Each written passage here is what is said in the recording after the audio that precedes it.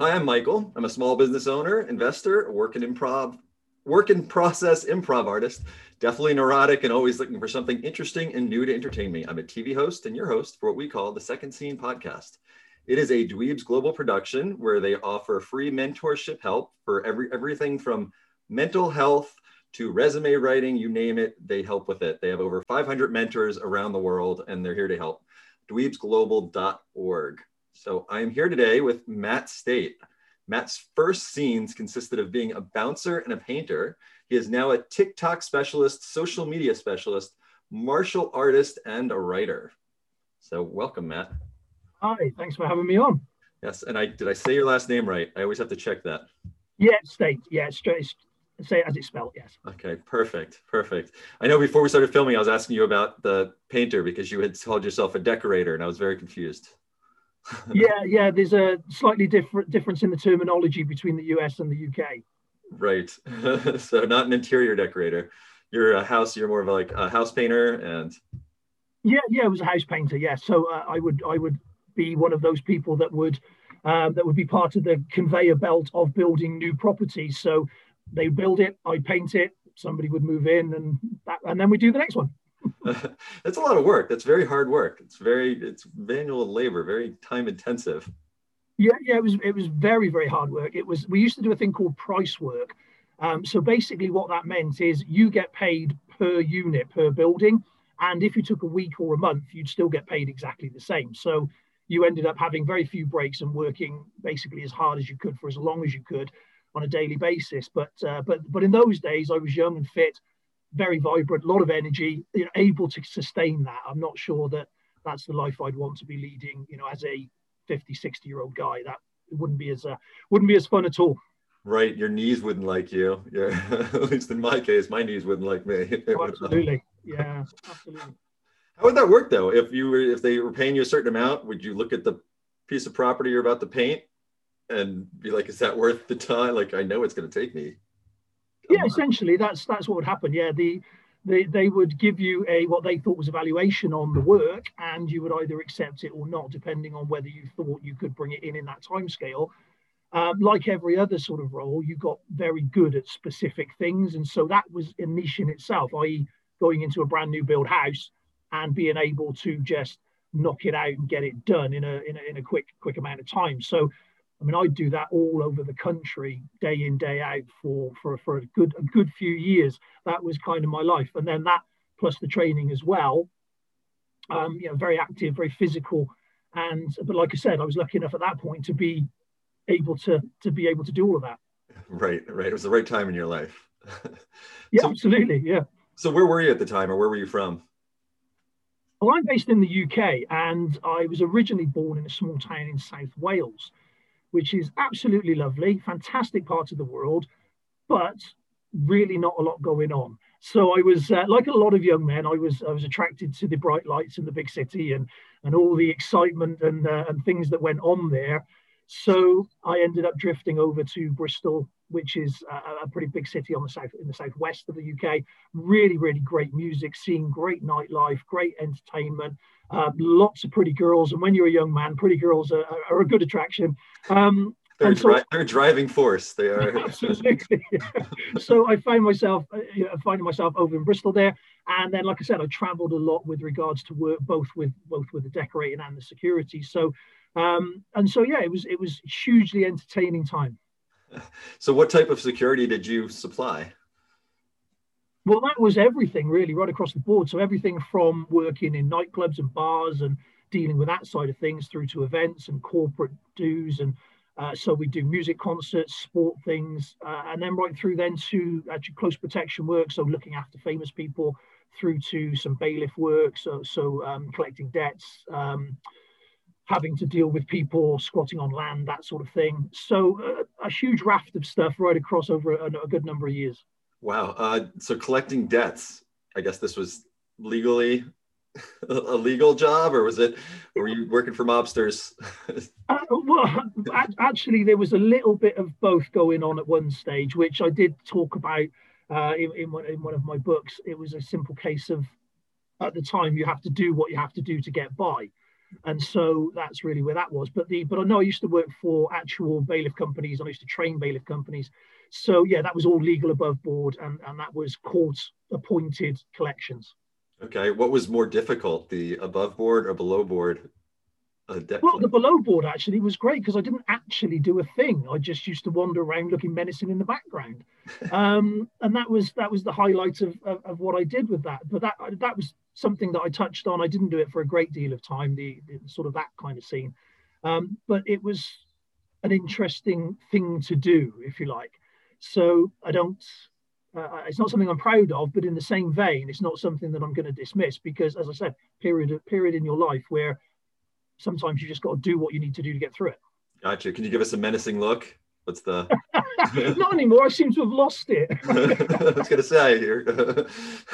Yeah. I had what they. I mean, I won't swear, but I had what they called an F off face, and I just naturally settle that way. And so, when I'm having to deal with the public during that kind of work, it would literally be one of two things. I'd either be smiling like Miss World, which got a bit wearing for everybody, or I would have this face on that basically just said, "Go away, I don't want to talk to you." There's no middle ground.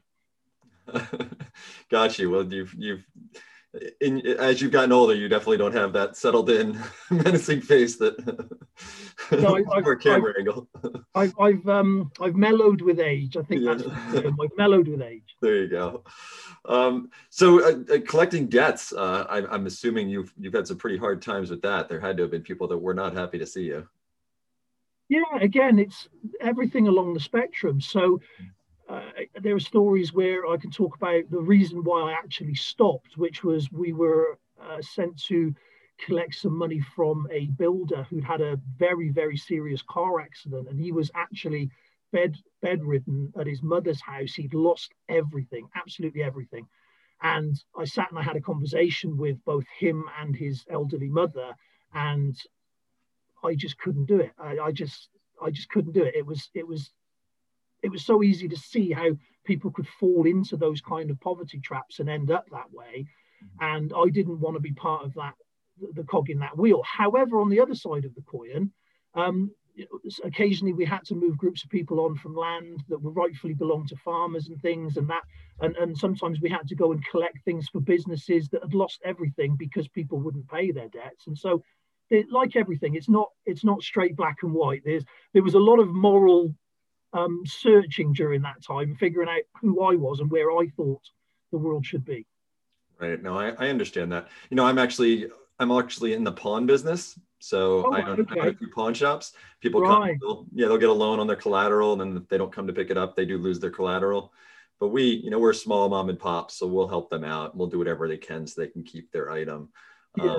But if they didn't have us, then they'd probably be stuck in a situation where they'd have to be using their house and using much larger items and much more important items to them, their necessities as their collateral. I'm saying that because I think they're trying to put us out of business in America right now. So it's so it's kind of like I could see that being the next avenue that they would go down. They'd be stuck out of choices. So yeah, again, it's one of those, isn't it, where there's good and bad in everything. There are people that will take the mickey if you let them. But on the other side of the coin, there are people that are just genuinely trying to do the best they can for their family. And it's good to be able to help those if you can. Absolutely. Right. How about the bouncing at the clubs? How was, I guess, throughout the night? I guess the beginning of the night, you probably had really nice people who said hi, gave you five. And then the end of the night, I'm sure that got a little tougher.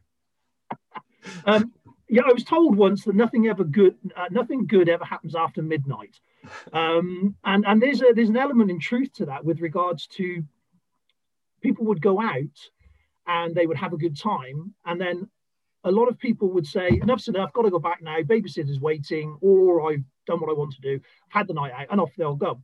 And then that really just leaves the serious party people that are quite happy to have a little bit of excess, shall we say, and that of course leads to all kinds of human emotion. So when you get in charge of a big building that is full to the rafters of people that are very sexually charged, they're very high energy, they're full of the substance of choice, whether that be alcohol or something else, then unfortunately occasionally that does lead to a few people that, shall we say, think the rules don't apply to them. Right. Well, were you training in martial arts at the time that you were bouncing? Yeah, that's what sort of started the process. I was training and doing okay with that and winning some competitions and stuff. And that, so it was almost a natural progression in that respect. A lot of martial artists don't do that, and a lot of bouncers don't do martial arts. So it's not written in stone, but it was a natural progression for me to do that. But it became very, very clear quite early on that it's a completely different world with its own set of rules, and me telling people I had a black belt didn't actually make a blind bit of difference to their behavior. No, that didn't add to the intimidation. No, it didn't. No. Yeah, it's a funny world that when people are, how should we say, full of themselves, whether that be through drink or drugs or their peer group that they're with, because nobody wants to lose face or that sort of thing, then actually that can be seen as a red rag to a bull and actually create more trouble than it solves. I got you. I remember going to the beach with a friend when we were younger, and he was practicing his martial arts on the beach because it was late at night. We weren't really doing anything. I got to tell you, like, he attracted so many hecklers and people that just wanted to start with him once they saw. Yeah, that does happen occasionally. That does happen. But again, like with everything else, it's the small minority, and that's really what we were there for. The vast majority of people just want to have a great time and blow off some steam and, you know, and enjoy themselves. And that's what happened. So it really was the small minority, but those people unfortunately do need policing. I got you. No, I understand. They're always the good stories, so that's why I go there. But I live my life believing everyone's good. I wait for them to do something bad before I change my mind. It's terrible. People, there's so many people that walk around and just expect the worst out of people, and that's not the way. Yeah. It's one of those sort of prepare for the worst and hope for the best kind of mind frames. That's the kind of way that I used to look at it. But and again, it's something that I do talk about. When I actually gave up working in security, I didn't realize how it had affected me psychologically on that level, because I've been in and around confrontation and violence, and it was my normal day-to-day life. So if you think about, say, a dentist or a mechanic or whatever field somebody's in, they are very hyper involved in that particular thing that they do. And so for me, it was confrontation and violence. And so when I stopped doing that, it was really weird, because there was this few months of an adjustment period where I caught myself literally thinking about, you know, how I was going to knock out the neighbor if he started on me, that kind of stuff, which clearly he wasn't going to do. But I got so used to thinking about things that way that it was really a long journey to actually switch out of that. That's wild. That's wild. Did it happen? It was that often that the minority people would cause problems after midnight. That it just got. Some of the places that I worked were, how should we say, more colourful than others. And as the head doorman for a lot of those places, which means the buck stops with me. So, you know, I was the head of the team, and if there was a real problem, then that fell to me to resolve. And so, because of that, I did find myself quite often having to deal with these kinds of things. And so yeah, it became, I hate to say it, but relatively normal. And that does mess with you. That does change the way you see the world and how you interact with people. And a lot of people that work in security have a lot of problems with it because they can't get rid of the adrenaline. The stress is really high, so there's a lot of marital breakdowns. There's a lot of disengagement from kids and things, and a lot of falling apart from society, because we're literally flipped on our heads. You know, we'll go to work at 10 o'clock at night and finish at 4 or 5 in the morning, whereas the rest of the world will do it the other way around. Right. What was key to you getting yourself out of that mindset and clearing yourself? Well, firstly, I realized it was quite an unhealthy way to sort of go about the world, and it was unnecessary as well. And that was one of the things. It reminded me of a story from previously, from a few years before, where I was actually hosting a martial arts thing, and we had over an Israeli military guy, and he was pretty high up in the Israeli military. He'd done a lot of things that couldn't really talk about. And we were walking down the street, and there was a couple of us, and he was looking at all the windows. And you could see that he wasn't really totally involved in the conversation. And when we asked him why, he said that he was actually checking for snipers, because where he lived and the life that he lived, that was absolutely normal and expected. And I remember thinking at the time, I'm so glad that I don't live that kind of existence. I'm so glad that I don't have to think that at any moment somebody could start shooting at me out of a window. Right. And that really was a revelation, because although it's not the same thing, there was similar mental processes going on. And so when I found myself doing it, I did stop and think, and I thought, this can't be right. This has to change. Right. It's a constant cloud on your shoulder, stress. You're just walking around with this heavy weight that you don't need to be. Yeah, absolutely. Yeah, yeah. So when did you transition out of the security industry? Well, that was again a natural progression, really, but then it was forced upon me at the end. So naturally, obviously, over the years, you get a little older, you get a little more tired of dealing with it. You see the same silly mistakes being made by the same sort of people, and once you've had a couple of generations of that, it gets kind of tiring.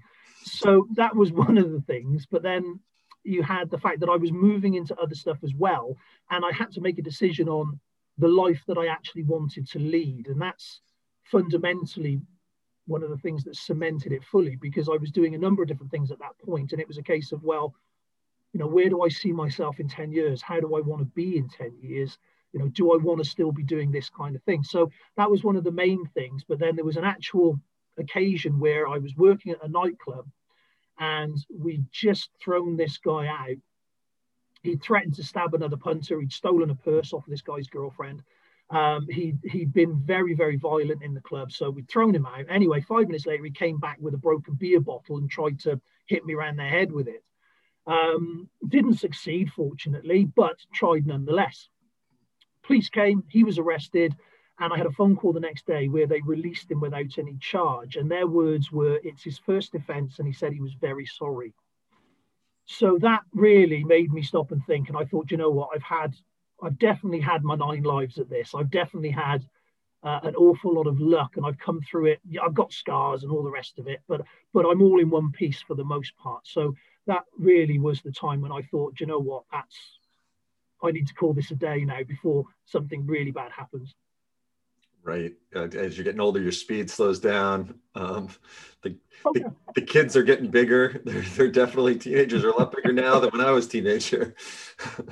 So what did you move into after you left security? Well, that was the sort of natural progression, because I'd been teaching martial arts for quite some time. And so essentially at that point, I was working as an operations manager for a security company in the day. And then in the evenings, I was working as a head doorman in various clubs and events and things. And I was also running a full-time martial arts gym. And so I had all of those things going on. And it was the full-time gym that I thought, well, I really want to run with this and open up my own premises properly and do it, 100%. And so that's where I made that decision. And I thought, that's where I'm going to jump. That's where I'm happy. That's what I would like to do. And so I essentially left the operations manager role. I gave up working the doors. I committed fully to the gym. I invested all of my savings in it. And that led to, if you like, this new version of me. What type of martial, how long ago was this from today? Oh, this was 10 years ago.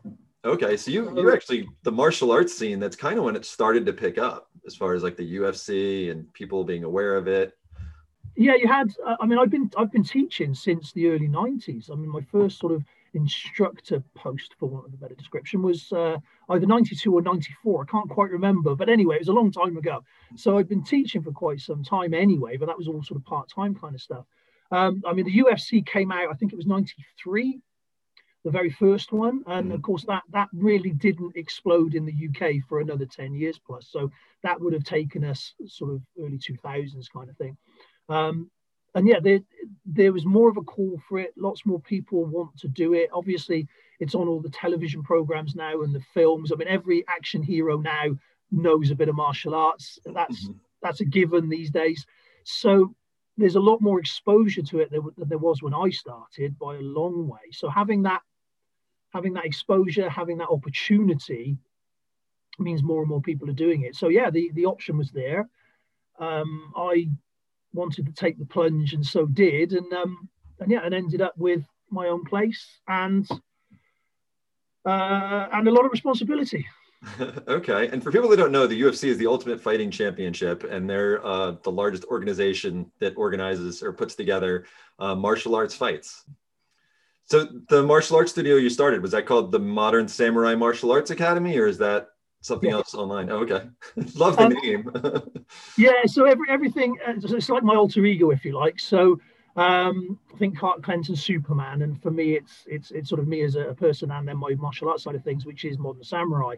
Now, obviously, clearly, I'm not some feudal warrior that's time traveled forward. I'm actually a rather out of shape middle-aged man going now. But nonetheless, when I started it, that's what I called my gym, Modern Samurai Martial Arts, and I wanted it to sort of project a feeling of both modern, hence the term, and but it was rooted in tradition. It was rooted in the history and all the values that come with that. But it was contemporary, and it was an interpretation that was relevant today.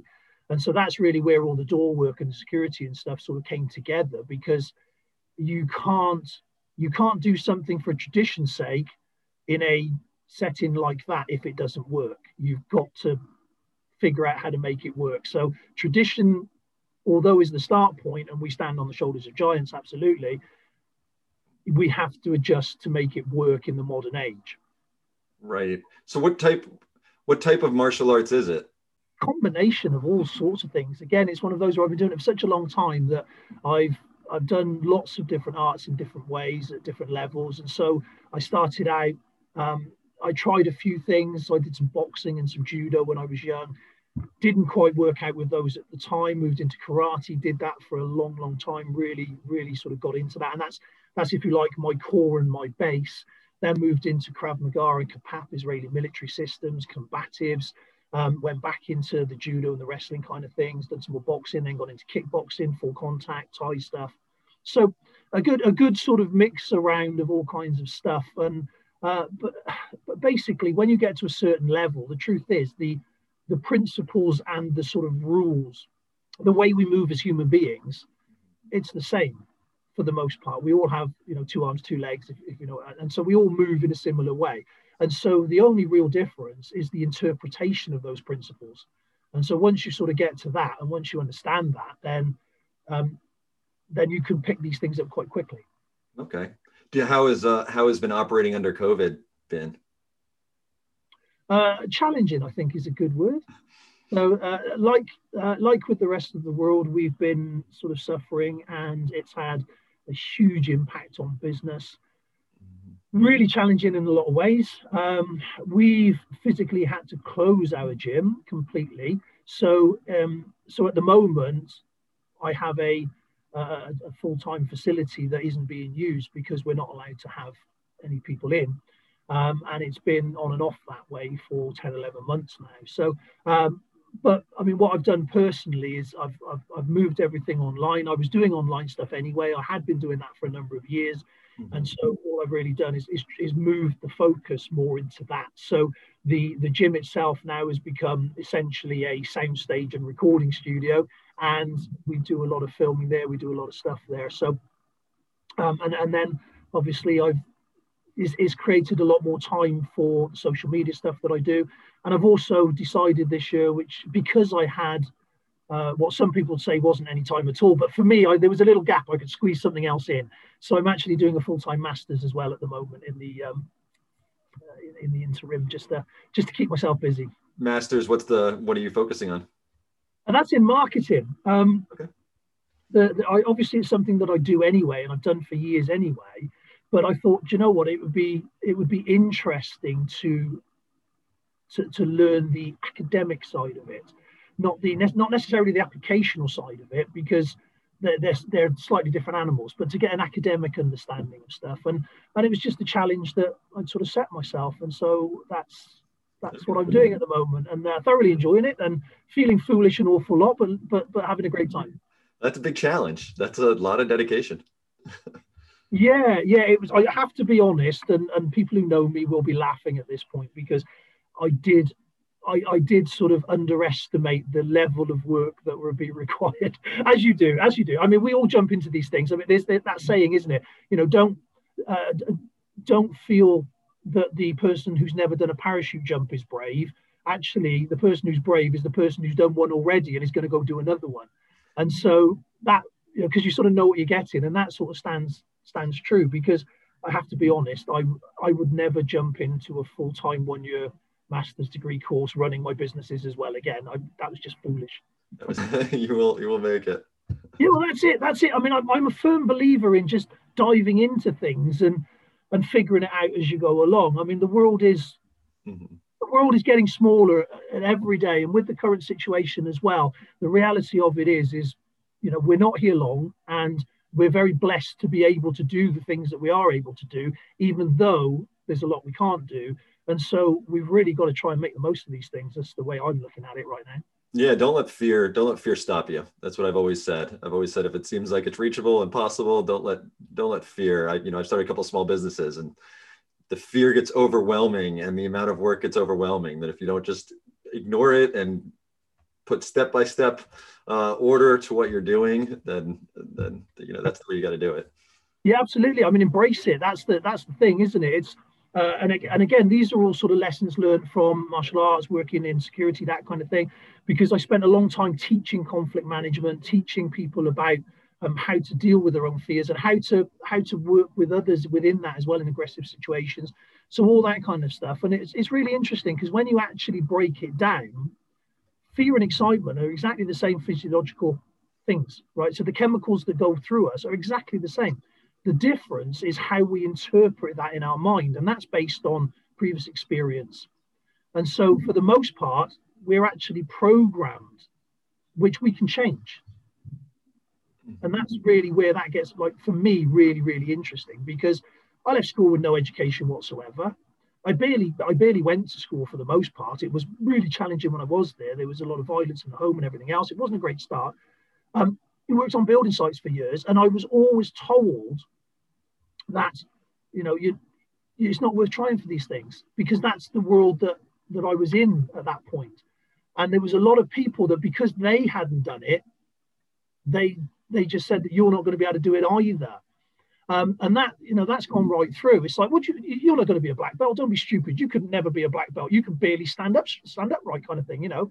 There you are. And again, the same thing. You could never be a world champion. You can never write a book. You can never open a full-time gym. You can never do this. And each and every time, terrified, scared to death. I mean, genuinely afraid of both failure and looking foolish, but also, more importantly, afraid that I would succeed, and then I had the responsibility of that success to live with. And right. That's actually a big one. I understand that. I understand that. It's kind of like I succeeded in having 2 kids, and now I have to. Yeah. That brought the most stress and hardest work out of any of the endeavors I've been in. Yeah, but that's what I mean. Sometimes it's actually the fear of succeeding in what it is you want to do that's actually stopping people from doing it, because it does have those responsibilities that come with it, and it does change the way you deal with the world and the way the world deals with you. I mean, as an example of that, it got very difficult with some of my old friends who were working in a job they couldn't stand, who never really had enough money, who were in a not a very good relationship, who weren't happy with their life, and then would literally work Monday to Friday to earn enough money to then spend the weekend moaning about every second of it, and then do it again. Right? And that became really challenging, because I would say, well, actually, you can do something about that. You can change it. You've just got to want to and make it happen, But because when you start holding the mirror up like that, it makes some people very uncomfortable. And so there's that side of it, but then there's the other side of it, which is, we are who we surround ourselves with. And again, it's really important that if you're surrounding yourself with positive, can-do people that are making things happen, you're far more likely to do that yourself. And so both of those weighed up against one another made it very challenging, because I had to really think hard about friendships and long-lasting relationships and things like that, because they do impact massively. Yeah, they definitely do. No, I mean, I'm right on with everything you just went through. A lot of the same experiences. So you were talking about marketing. I wanted to switch over to your marketing. How did you get into TikTok? I mean, men of our age don't really know what TikTok is. Well, they're starting to learn now. Um, Again, it was a transition that just became part of what I did, because when you take on a small business, and you all know this yourself, when you take on a small business, you suddenly have to wear several hats. You are the marketing department, you are the accounting department, you are HR, you're absolutely everything all rolled into one. Plus, you've still got to actually do the job that you're supposed to be doing. So necessity being the driving force behind that, and because I obviously wanted to have a successful business, then it meant that I had to start learning how to utilize social media, how to start making things work like that. And so there was this journey of becoming self-taught. And again, when we got to the stage where it was, well, I want to write a book, and I've wanted to write a book for ages, and I ended up writing half a book, putting it in a drawer, telling myself I wasn't good enough for about 3 years, and then taking it out again and finishing the thing. Okay. But then it was a case of, well, nobody's going to read it. I'm going to be like the best kept secret in my bedroom if I don't actually tell anyone this thing exists. And so it was a case of, right, well, how am I going to learn to do that? So in the same way that I learned to write the book, get the book published, I then had to learn to market the book. And then that meant that I had to learn how to market myself. And so it basically, yeah, it's just a series of stages over a period of years where trial and error, doing the actual thing. And then I'd find people would ask me, and they would say, how do you do that? How does that work? And again, I'm sure you know this yourself. You don't have to be an expert. You only need to be 2 steps ahead of somebody to be able to sort of reach back and give them a hand and help them out. And so it was that natural progression. Okay. How did you naturally progress to TikTok though? I mean, we all think of TikTok as, the teen girls making their short videos that everyone's watching, or the kids driving in their cars, or, you don't really see older gentlemen doing martial arts and it being a popular TikTok. Actually, you do. I guess that's it's a misconception I have, and I'm sure a lot of people have.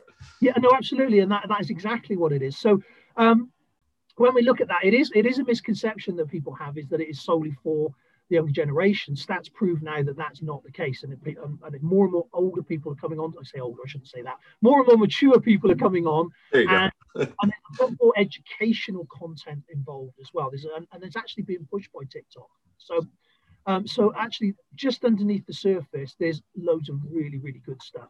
I follow things like the Washington Post as an example. They're great. I follow them. They've got nearly 750,000 followers, and they do some great stuff. It's enjoyable. Okay. So there's all kinds of really good stuff on there if you look. Right? For me personally, I was actually late one night. I couldn't sleep, so I was sat up watching YouTube videos, as people do, and I saw a Gary Vaynerchuk interview where he was talking about TikTok. And the very next day, I was on a business podcast, and we were talking about TikTok itself. And I said, you know what, I'm going to have a go at this. I'm going to have a look into it. It's new, it's exciting, and everybody's talking about it. And if Gary Vaynerchuk says that there's a good chance it's going to be the next big thing, it's worth listening to. So I set myself to researching it, looking at it, making sure I understood it, really taking some time to delve into the inner workings of everything and how it all actually works. Because I'm one of those people, I can't do something 95%. It's either 101% or not at all. I'm either all in or all out. So I really sort of deep dived into it, and then started just putting content out there. Now, fortunately, because I spent a few years now doing YouTube clips and online courses and things like that, I'd sort of, I'm reasonably comfortable on camera. And there is a skill to that, as everybody that suddenly had to move their meetings to Zoom found out. There is a skill to it, and there are things that you can do to make your life easier. But because I had a little head start on that put me a bit forward. So I was lucky enough to start gaining a following, and that following has just grown and grown. And I now got well over 300,000 followers. I've got several videos that have had multiple millions in the views, and it's dropped off a little bit now, but at one stage I was getting 2 million views every week. It was literally, those kind of numbers is what you expect on a daytime television show. So it's quite substantial.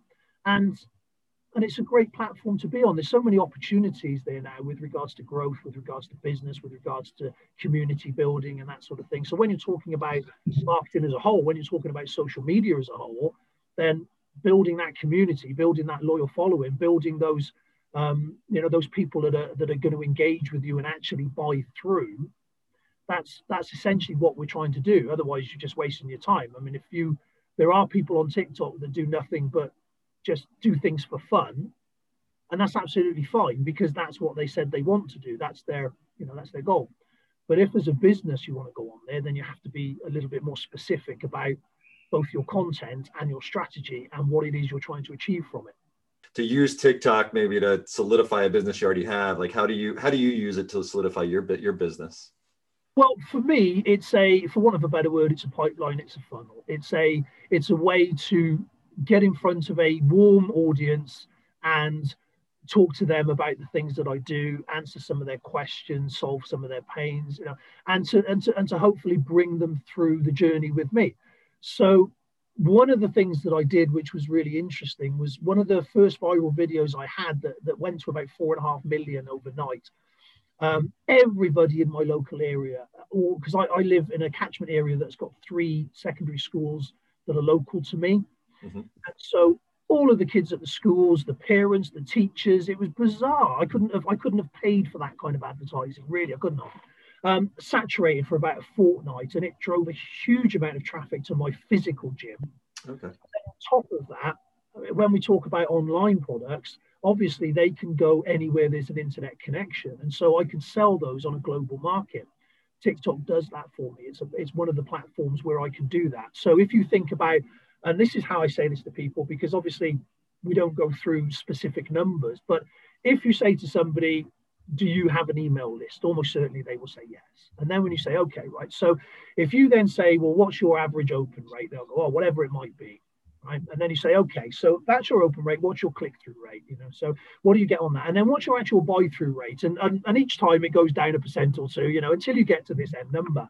And I say, okay, now imagine your email list is over 300,000 strong and they're warm. That's it, really. That's probably the easiest way to explain that. Okay.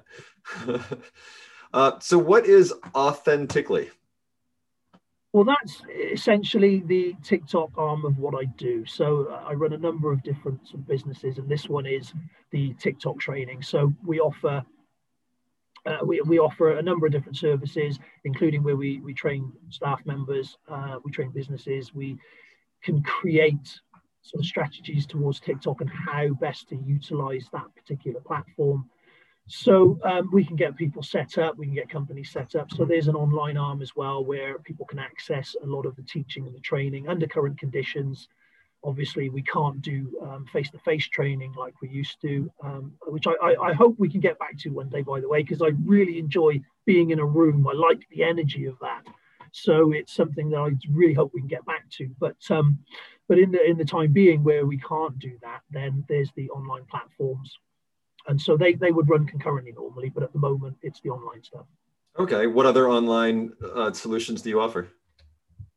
Well, there's the Academy itself, which is essentially a subscription-based model where people can work through that and work through the knowledge of that and basically learn everything they need to learn about TikTok and how to use it successfully. So I also do a basic 30-day challenge as well, if anybody's interested in that. That's a much more accessible sort of option for people, and that's essentially one teaching module every day for 30 days, and we all sort of work together as a group within that, and we just have a lot of fun for those 30 days while we figure out how to use it. So like with every platform, it's specific in the way that it works and the way that it relates to you. So you've got to literally look at it as a partnership and give TikTok what it wants for it to then give you what you want. I mean, that's essentially it in a nutshell. So if you want TikTok to share you, then you've got to make sure that you're presenting your content and your information in a way that is shareable and is also going to be shared to the right people. Because if TikTok doesn't know that and it doesn't know where to share you, then it's going to put it out to the wrong people. Got you. Yeah. No. As the business owner, is it worth your time? Is it worth somebody else's time to do all of that research on their own when they can have a service like yours that'll save them a lot of time, a lot of money in the end, and bring them better results?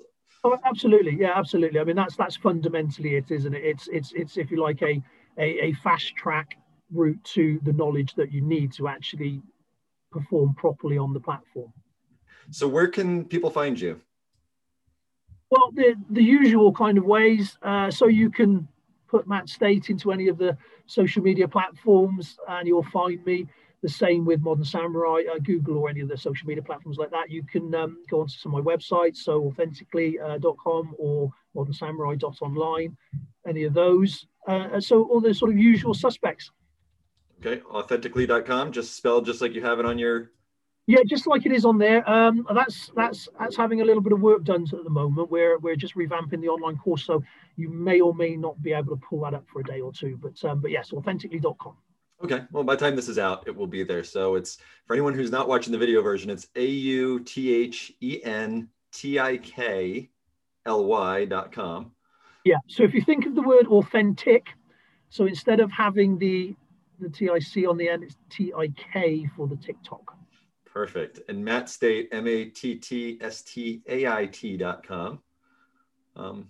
Yeah, so Matt State, STAIT, yeah. And so that's Facebook, LinkedIn, all of the usual social media sites. And then the other one is modernsamurai.online. Perfect. Thank you so much. You've done a lot. You're very knowledgeable and you were fun to talk to. Oh, no, my pleasure. Thank you very much for inviting me. I've enjoyed it myself. Thank you. Well, this has been another episode of Second Scene, produced by dweebsglobal.org. We provide mentorship help to people around the world. We have over 500 mentors from everywhere, you name it. Free resume help, free mental health help, free any help you need. So come to dweebsglobal.org. And thanks again, Matt. Well, my pleasure.